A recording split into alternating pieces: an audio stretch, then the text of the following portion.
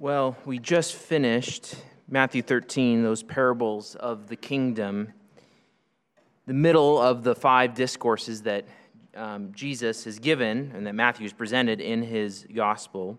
But you remember, we kind of said this last week, that surrounding that discourse, there was 2 episodes, each with and involving Jesus' family, at least they're referenced. And so before the parables, you have Jesus' mother and brothers coming to see him, and then after, like we looked at last week, you have him in his hometown in Nazareth, and you have, in both episodes, really the theme of rejection by different people. And so we saw last week the Nazarenes, from what Jesus had been doing through his teaching and through his miracles, through his mighty deeds, his deeds of power, we've seen him rejected. And what's interesting about this is that's going to kind of set up for what we're going to see in the next narrative section. So you've got the discourses in Matthew, but then in between those discourses, surrounding those discourses, you have narrative. You have the story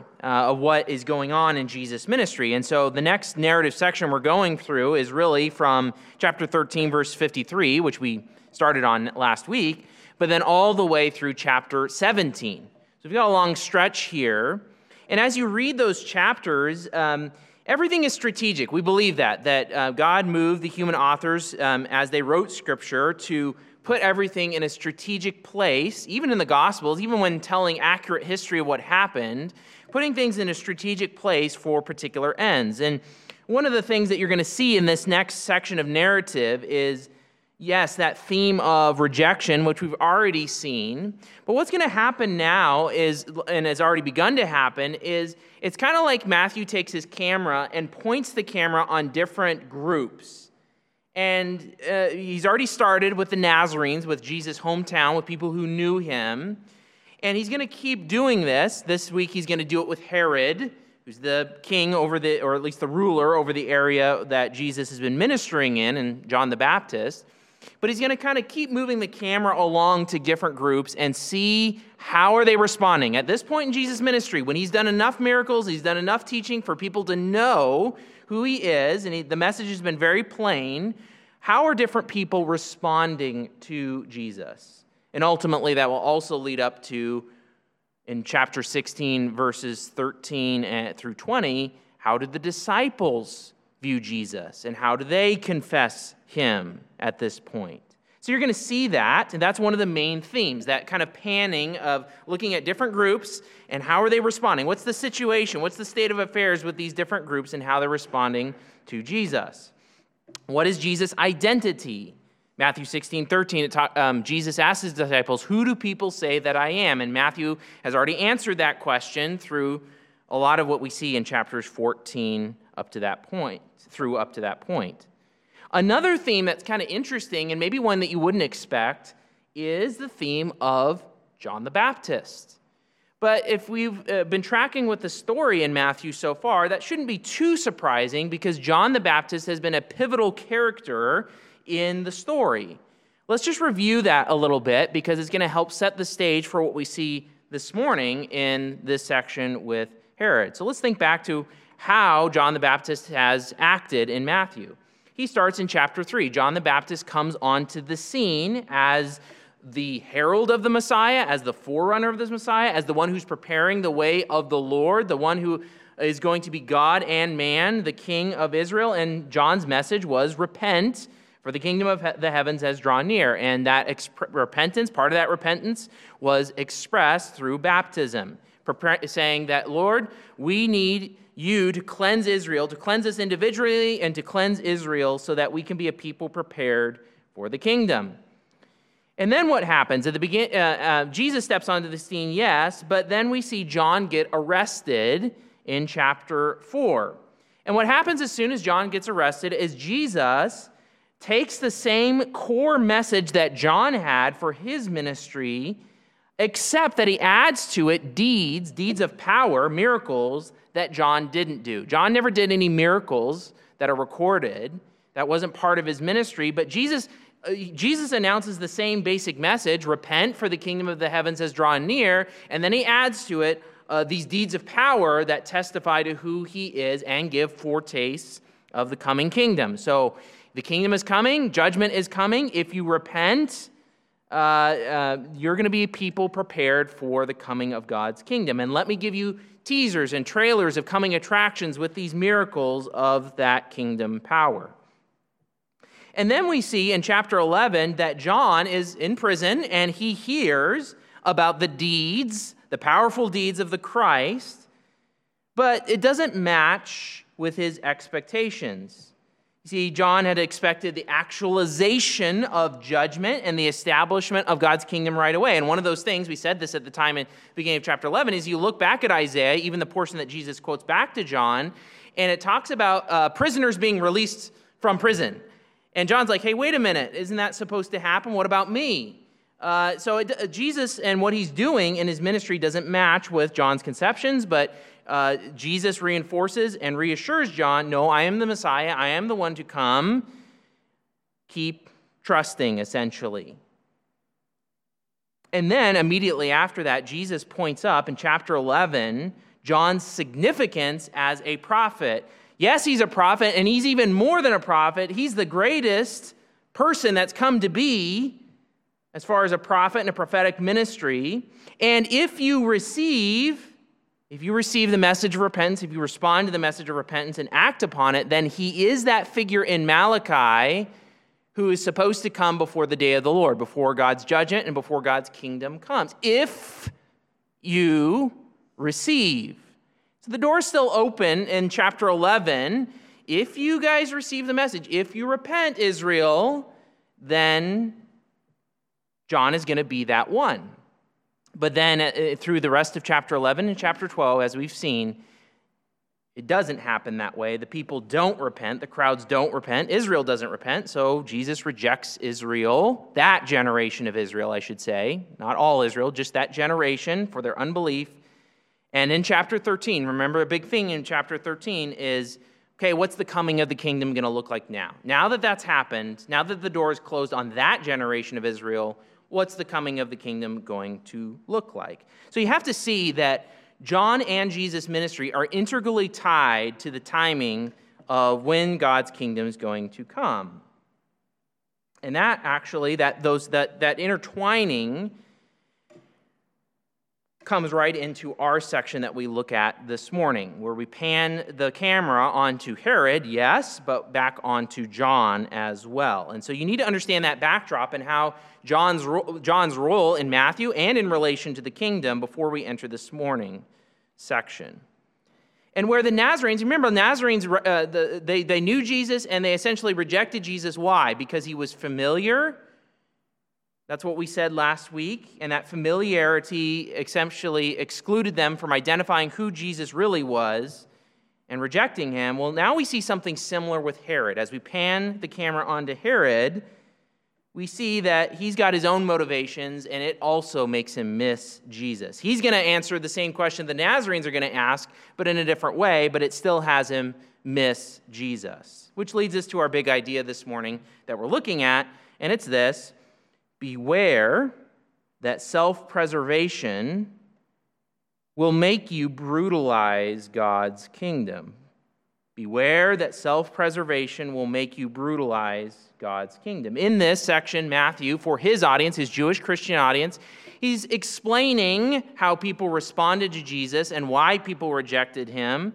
But like we said last week with the Nazarenes, it's not only an explanation, but a warning of those same motivations. Because those same motivations, even though we can see them in the Nazarenes, we can see them in Herod, they can also be at work in people to also reject the kingdom and that message. And let's see how this plays out. And first, we're in the first couple verses, we see this. This motivation of self-preservation will misidentify Jesus. Will misidentify Jesus. Look at verse 1. At that time. Now, when you see something like that, there's all these like links and clues that the biblical authors give us of how did what happened just before this link with what happened now. And this is one of them. Matthew is saying at that time. Well, what time? The same basic time frame. It's a little loose, but the same basic time frame as what just happened in Nazareth. So we've already seen Nazareth and their response to Jesus, their rejection. And Matthew is intentionally tying the two episodes together. And he's saying, at about that same time that we saw in Nazareth, this next thing happened. And he's tying those episodes together. So what do we see? At that time, Herod the Tetrarch heard about the fame or the report of Jesus. And he said to his servants, "This is John the Baptist. He has been raised from the dead. That is why these miraculous powers are at work in him." Let's note a couple things. First, we've seen the name Herod before in Matthew. We saw it early on in the book of Matthew, but this is a different Herod. The Herod we saw earlier on in the book of Matthew was Herod the Great, and Rome had given him kingship really over all Israel. But when Herod died, his kingdom, Palestine, was split up between his sons. And one of those sons was the Herod that we see. So Herod kind of became a dynastic title, kind of like Caesar. You know, you think of Julius Caesar, that was the initial Caesar, and he took control of the empire of Rome. But then subsequent to that, the emperors were called Caesars, right? It became a dynastic title. Well, similarly with his sons. So Herod the Great was this king, but then his sons bore the name Herod. And they had rulership over portions over what Herod had ruled over. So Herod the Tetrarch, that phrase tetrarch, literally it's the idea of a ruler of a fourth. And it didn't work out so much that he had exactly a fourth of the territory, but he's a ruler nonetheless. He's a ruler under Rome's jurisdiction.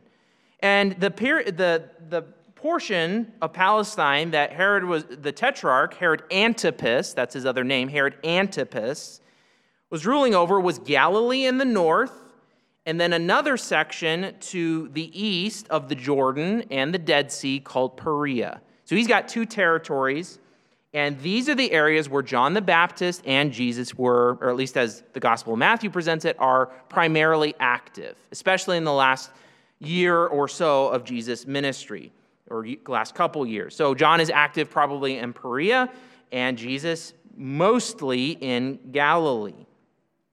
So that's who we're talking about. Now, you need to know a little bit more about Herod the Tetrarch. Herod Antipas is this guy's name. Antipas never had the title of king. His father had the title king, but he did not. And now he thinks of himself as king, and he rules for a great long while. He actually rules from 4 BC up to AD 39. What happened in AD 39 is prompted by Herodias, the same gal that we see later in this section, who's seems like she has a lot to say in Herod's rule. She prompts him to ask for the title of king from Rome. Now, Herod already thinks of himself that way. Herod Antipas does. So he goes to Rome in AD 39, and he asks Rome for the title of king. And for his troubles, he is banished to modern-day France.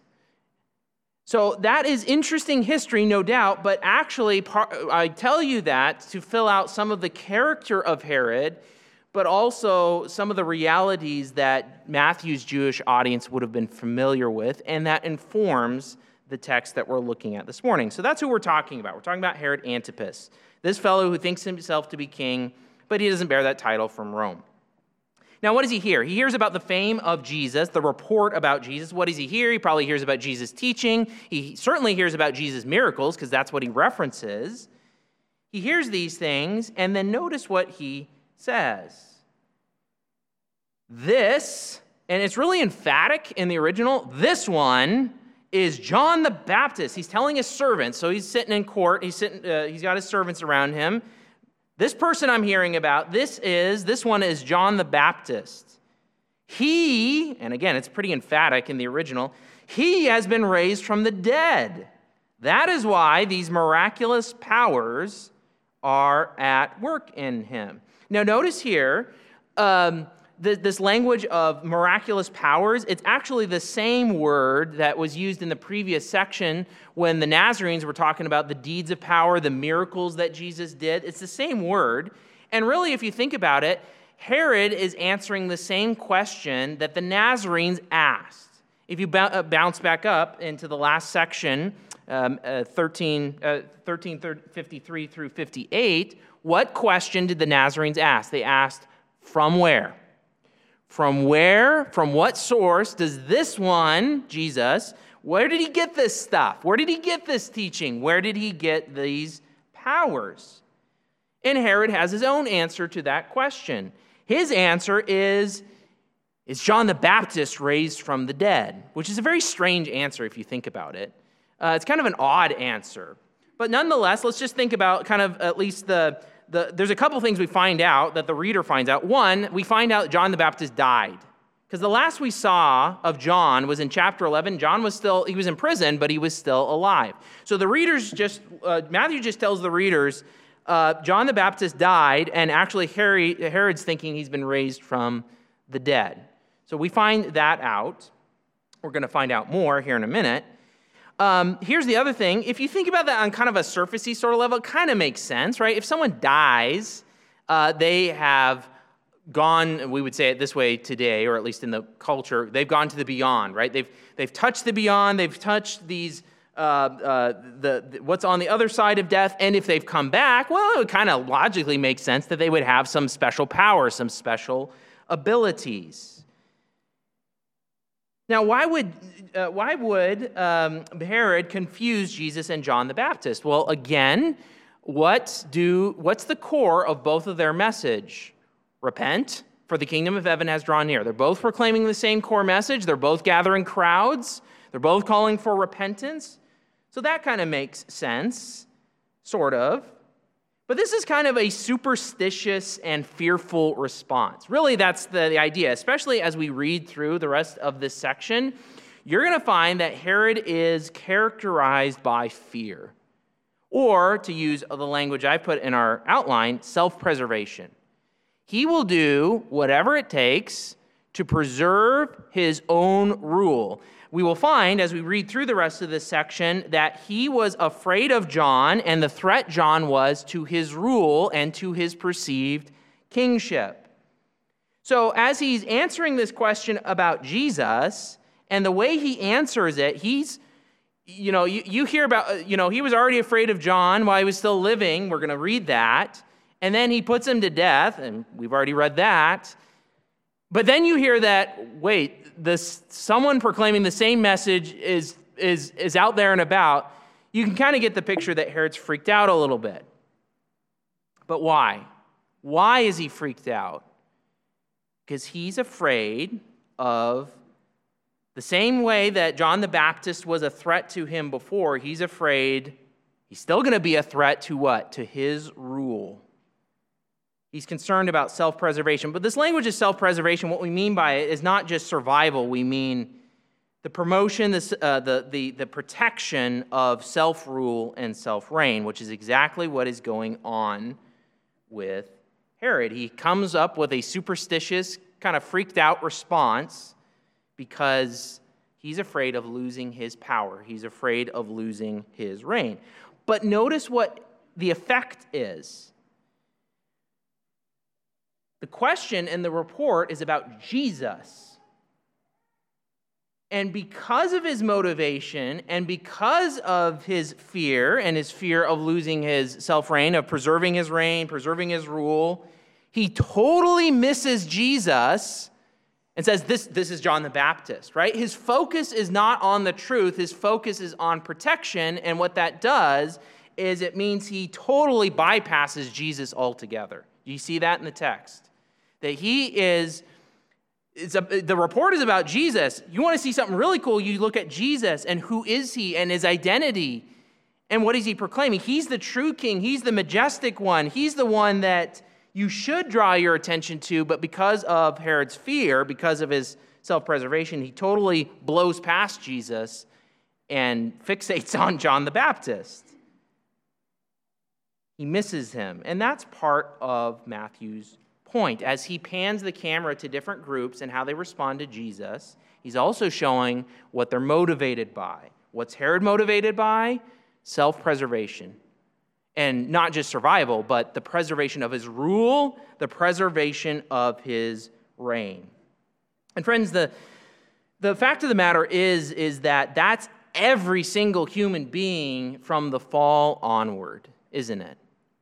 Because what we've been saying all along, if you think back to the fall in Genesis 3, you've got Adam and Eve who are designed to live under God's reign, to listen to him, to obey him, to be satisfied in God. And then they say, no, we want to be our own kings.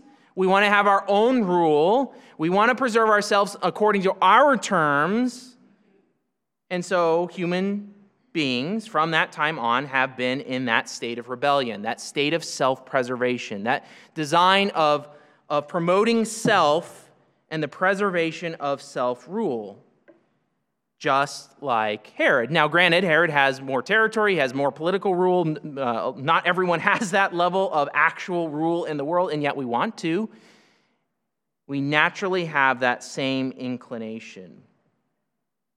And if you do, and you play to that, if self-preservation, the promotion of self, the promotion of self-rule, just like Herod, that's your fixation, if that's the center point of your universe, it will lead you to distort Jesus' identity. Or to put it another way, just like Herod does here, you will accommodate Jesus to yourself and to your fears rather than seeing him as he actually is, as King and Savior. See, the temptation is and we've talked about this, when you hear about Jesus, to form your own conception. And really what we do is we take what we see about Jesus, even as we read about Jesus in the Bible, and we want to morph him and mold him and conform him to our own motivations and our own fears. What you fear the most is what you're motivated by, isn't it? Well, here, Herod's afraid of losing his self-rule and his reign. That's what's motivating him, and we can all do that. It might not look as devious or as deadly as Herod's, but you will begin to morph Jesus to conform to your fears, and you'll totally miss his true identity. And that's what you need the most. That's what you and I need the most in the Scriptures. The Scriptures ultimately all point to Jesus Christ because he is the treasure of the world, the treasure of the universe. It's what everything is about. It's what history is about. He is that one. He is the true King. He is the true Savior. And you want to see him. You want to see his glory. You want to see his beauty. You want to see his excellencies, even as they've been portrayed in the Gospels. And you do not want the distorting influence of your own self-preservation to make Jesus into something he's not. And what's the answer to that, as we will see? I mean, it's the same thing, the same answer that we've been saying all along. Repent. Lay down arms. You don't try to preserve self. You don't try to preserve self-rule. You lay down arms, you surrender, and you say, God, I want to see you as who you are, not as I would make you to be. I want to see Jesus for who he is, not whom I would make him to be. And I want to follow him as King and Savior. We all have to guard against that. Because if we give ourselves to that self-preservation, that self-rule, it will distort and have us misidentify who Jesus actually is. But we see more in verses 3 through 12, and we see this. Self-preservation will brutalize God's kingdom. Self-preservation will brutalize God's kingdom. Look at verse 3. Now, if the reader just came across verses 1 and 2, and all of a sudden they just find out, kind of out of the blue, oh, John's dead, and now Herod's talking about him being raised from the dead, that's kind of weird. We need some backstory here. Well, Matthew accommodates us, and he gives us the backstory. You see that little 4 at the beginning of verse 3, that's telling us, it's telling us, let's give you some explanation. Let's explain Herod's response here. Let's explain Herod's response. Verse 3, for Herod had seized John and bound him and put him in prison for the sake of Herodias, his brother Philip's wife. Now, we knew already as readers of Matthew in chapter 4, verse 12, that John had been arrested. But it's a pretty plain Jane explanation. It just says John was arrested. It doesn't say why. It doesn't even say by whom. It doesn't give any of the motivations. It just says that John was arrested. But now we're coming back to John's arrest, and we're seeing, oh, okay, we're getting some of what happened and some of the motivation behind it. For Herod had seized John and bound him, put him in prison. The idea is he put him away in prison. He's probably imprisoned in a place called, and I'm going to butcher this name too, Machaerus. But all you need to know is that that's a fortress city with a dungeon on the east side of the Dead Sea, kind of a third of the way down the Dead Sea. So it's a ways away. It's a ways away from Galilee, and evidently John's been imprisoned there. We know that from a contemporary of these times and events, a guy named Josephus. So John's in prison down there, and he's been in prison for some time. We estimate maybe a year or so he was imprisoned in this place, probably. And he put him away there, but why? Why did he do it? On account of Herodias, his brother Philip's wife. Now let's give you a little bit more background. Herodias and Philip. The Philip here is not, sometimes you read the scriptures and it'll mention Philip the Tetrarch, who was a half-brother of Herod. Now this gets really confusing, so bear with me. This is not Philip the Tetrarch. In other words, this Philip is not a ruler over anything in Palestine, but this Philip is a half-brother to Herod. That's not, you hear about Philip the Tetrarch, but it's not this Philip. It's a different guy, okay? All you need to know is that this guy was a half-brother to Herod. So the story goes, again, we learn this from Josephus, this extra-biblical literature that helps us fill in some of these gaps. We find out that Herod Antipas, the guy that's being referenced here, Herod, he goes and he visits his half-brother Philip. And while he's there, he falls in love with his brother's wife, Herodias. And they both agree to get married on the condition that when Herod Antipas goes back to Palestine, he divorced his current wife, whom he's been married to for 15 years, and his current wife is the daughter of the king of Arabia, Nabatean Arabia, next door to Herod's domains. And Herod agrees to do it. So Herod goes back and he divorces his first wife of 15 years, who's the daughter of the king of Nabatean Arabia, King Aretas.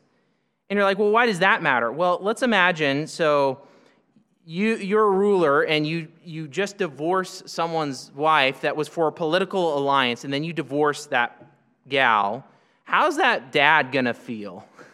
He's going to be ticked, which is exactly what happened. So the king Aretas is ticked, and it causes political tension for Herod and his domains and ultimately ends in war. Now, why do we care about that? Because it shows, and I'm giving you some of the backstory here, it shows some of Herod's character. All of Matthew's audience would have been aware of the backstory, so we're just filling in some of those gaps. It shows some of Herod's character. Herod, for the purpose of sexual immorality, is willing to do something very stupid and foolish politically as a king and as a ruler to have this woman.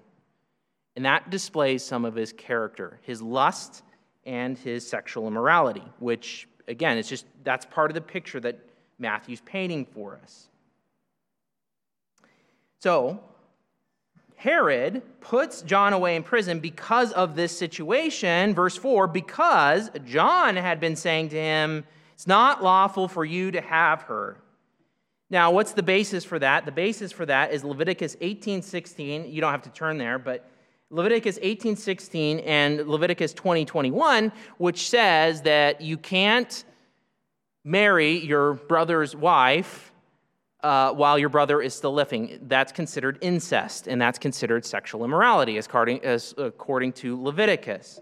So that's the basis that John has in telling Herod it's not lawful for you to have her. Now let's imagine, what's John doing? Is he talking to Herod directly? Maybe.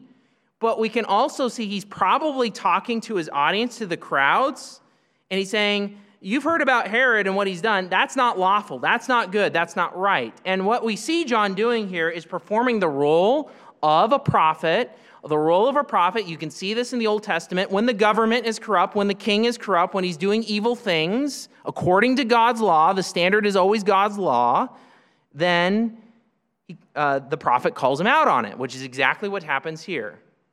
Which illustrates one of those truths that God's people do have a role and a responsibility to call government to what is right and to declare what is wrong, because it's always God's standard. God always judges governments and peoples by his standards. So that's just an aside, but you do see that here in the text. It's not lawful for you to have her.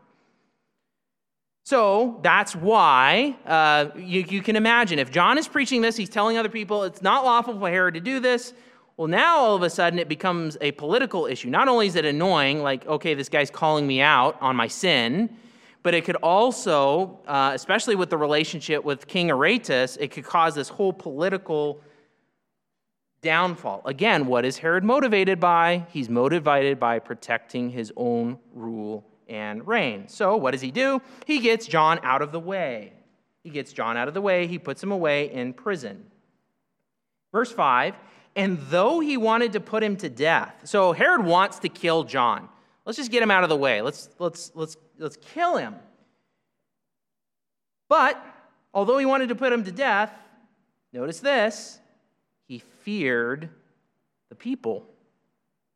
He feared the people. Why? Because they held him, that's John, to be a prophet. So again, what do you see in Herod's motivation? I want to get John the Baptist out of the way, but if I kill him, well, I could have an uprising on my hands because the people think that John is a prophet. So I could have an uprising on my hand. That could threaten my position. So I'm not going to kill him. You see, he's again driven by self-preservation, the preservation of his rule. He's driven by fear.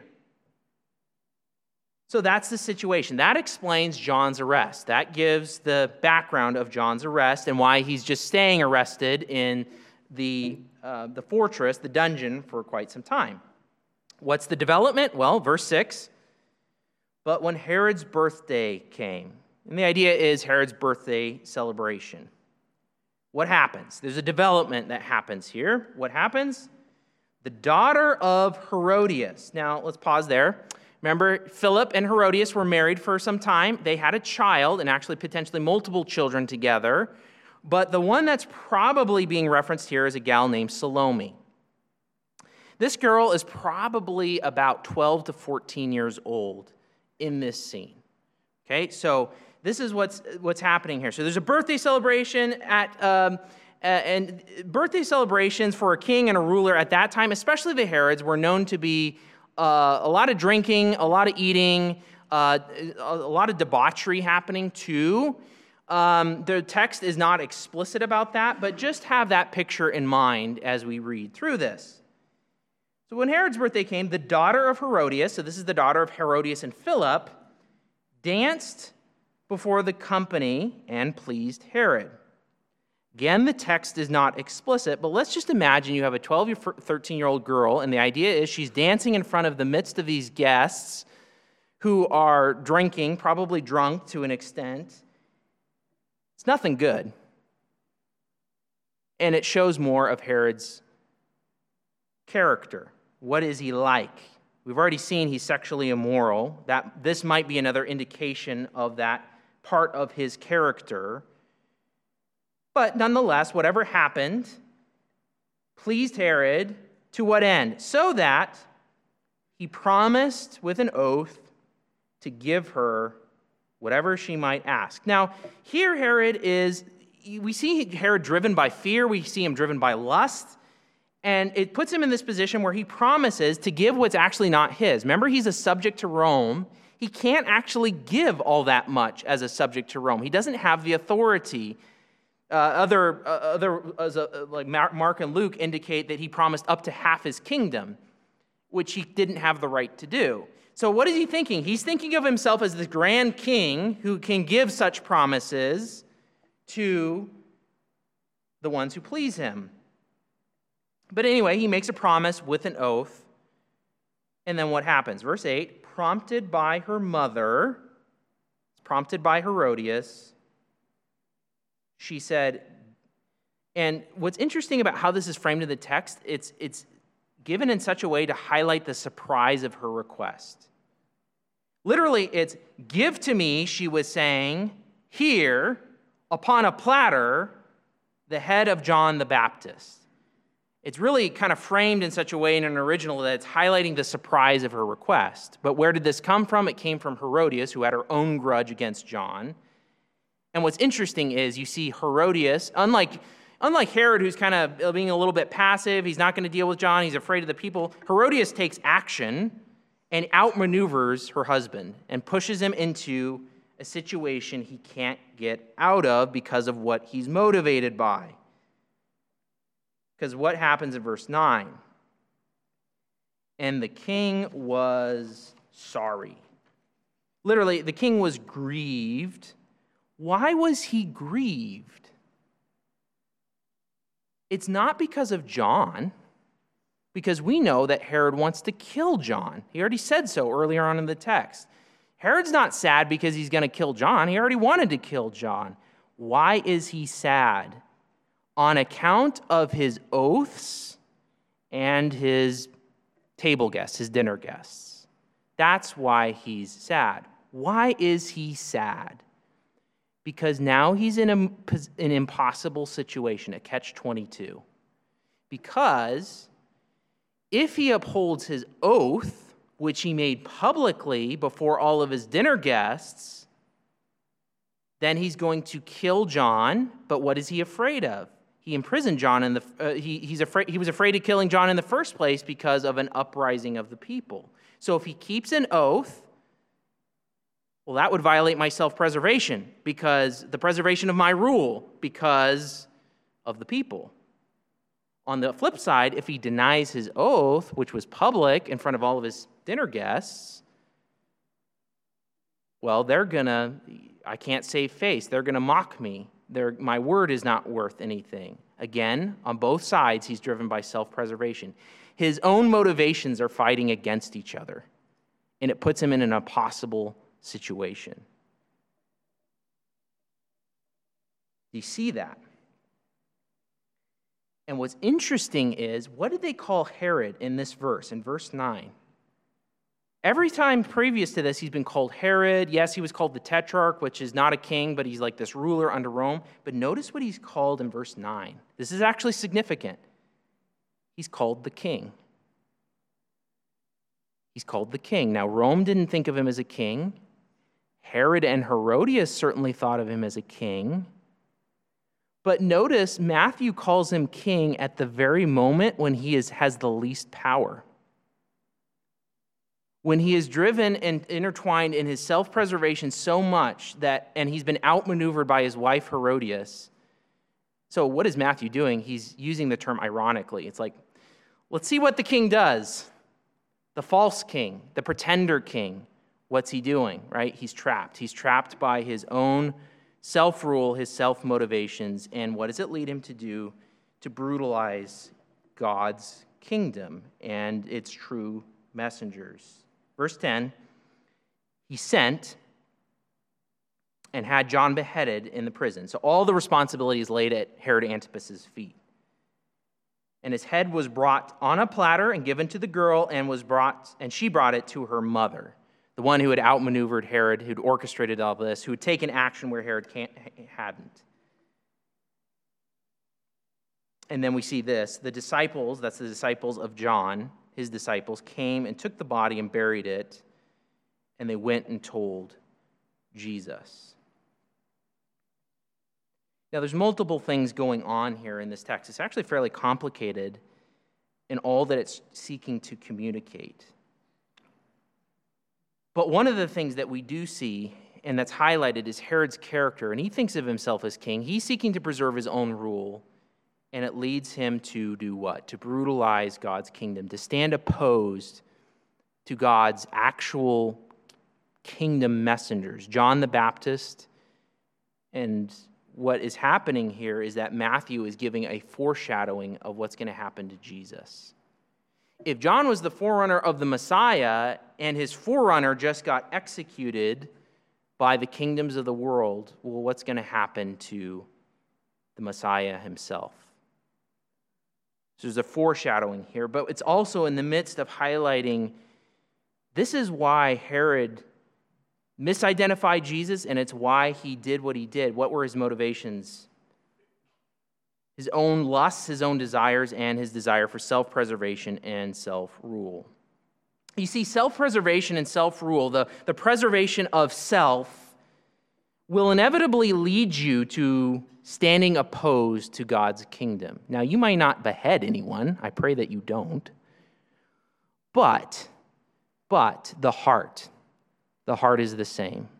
If your kingdom and your rule and your self-determination, your own little private kingdom of self is at the center of your universe, then you're in the same boat as Herod, and you will stand in opposition to God's kingdom. And in fact, what you see here is Herod's desires were twisted around into knots to opposing what is right, and the same thing will happen to you if self is at the center of your universe. Instead of self-preservation, what's the answer? What was the answer for Herod? He needed the fear of God and repentance. Notice, even in verses 1 and 2, he says that John's been raised from the dead. Well, what does that imply? It implies that God was involved in raising John from the dead. So Herod even acknowledges that maybe God's involved in this, in bringing John up from the dead. Herod doesn't deny that. But what is he afraid of? He's afraid of people, and he's afraid of losing his rule and his power more than he's afraid of God. He's more afraid of breaking his oaths to people than he is about breaking God's law, which is what John had called him on. And that's exactly what the kingdom of self does. Twists you into knots, has you opposing God and opposing his rule, opposing his word. And what is the call? What should Herod have done? Humbled himself and listened to the message of Jesus and John. Repent, for the kingdom of heaven is drawn near. It would have taken Herod to acknowledge, yeah, God is king. He's given me a stewardship authority in reigning over his people. It's not about me. I have done wickedly. I submit. I lay down arms, and I am a sinner. I need his grace. I need to repent, and I need to trust in this Jesus. I need to find out who this Jesus is and follow him and become a disciple. I mean, that's what it would have taken. But it's the same for us, right? It's the same call again and again. We cannot have self and self-preservation and self-rule at the center of our universe. We need to have Jesus Christ, to see him as the ultimate king, the true king, not the false kings that we make ourselves out to be.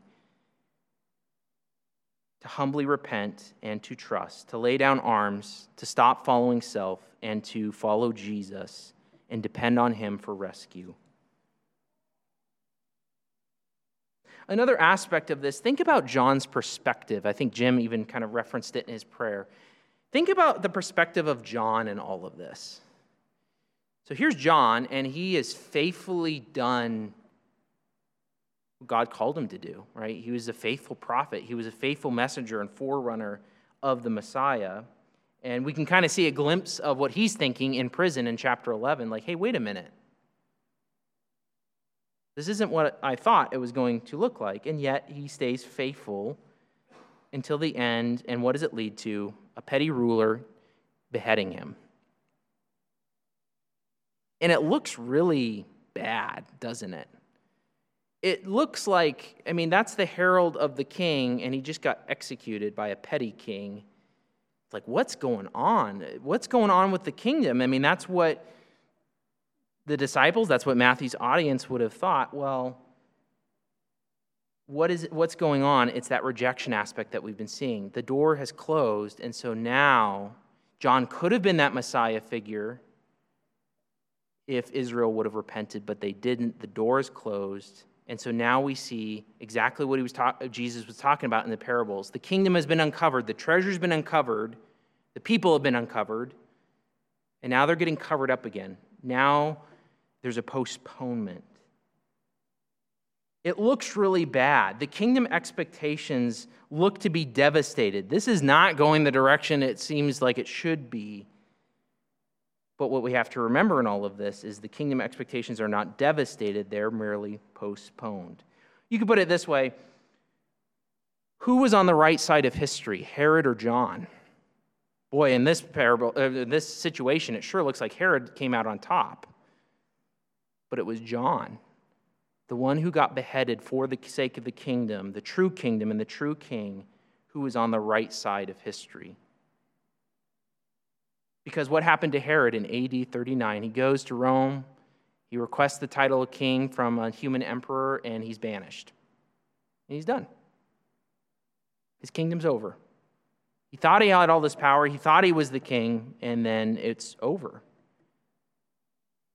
But not Jesus, and not Jesus as king and his kingdom that is coming. And John will be in that kingdom and enjoy what he was looking for ultimately in the end. And that's the paradox of Christianity, is that self-preservation leads to destruction.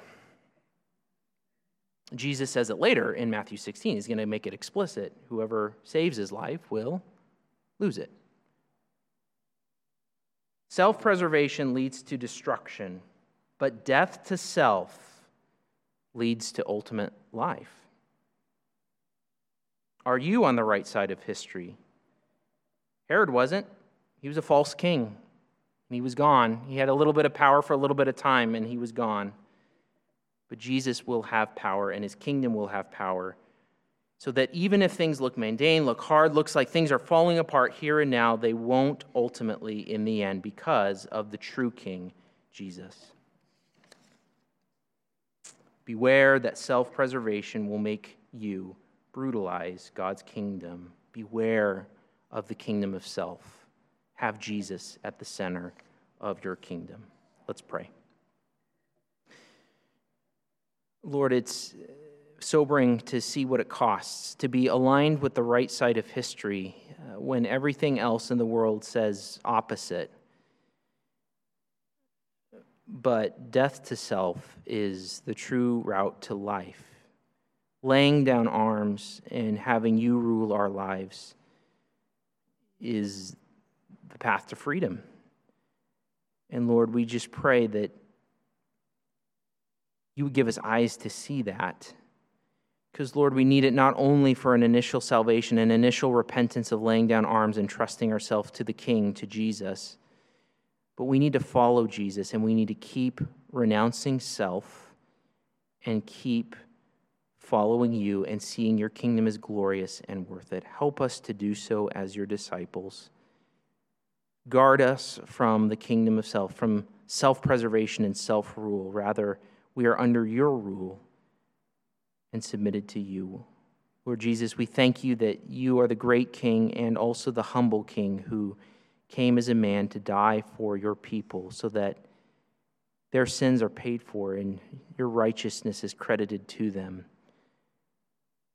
Lord, help us to swear allegiance and keep swearing allegiance to you. We love you. Help us to walk in the way that you would have us in this world. Help us to be faithful, even as John was faithful to the end. We ask these things and pray them in the name of Jesus Christ. Amen.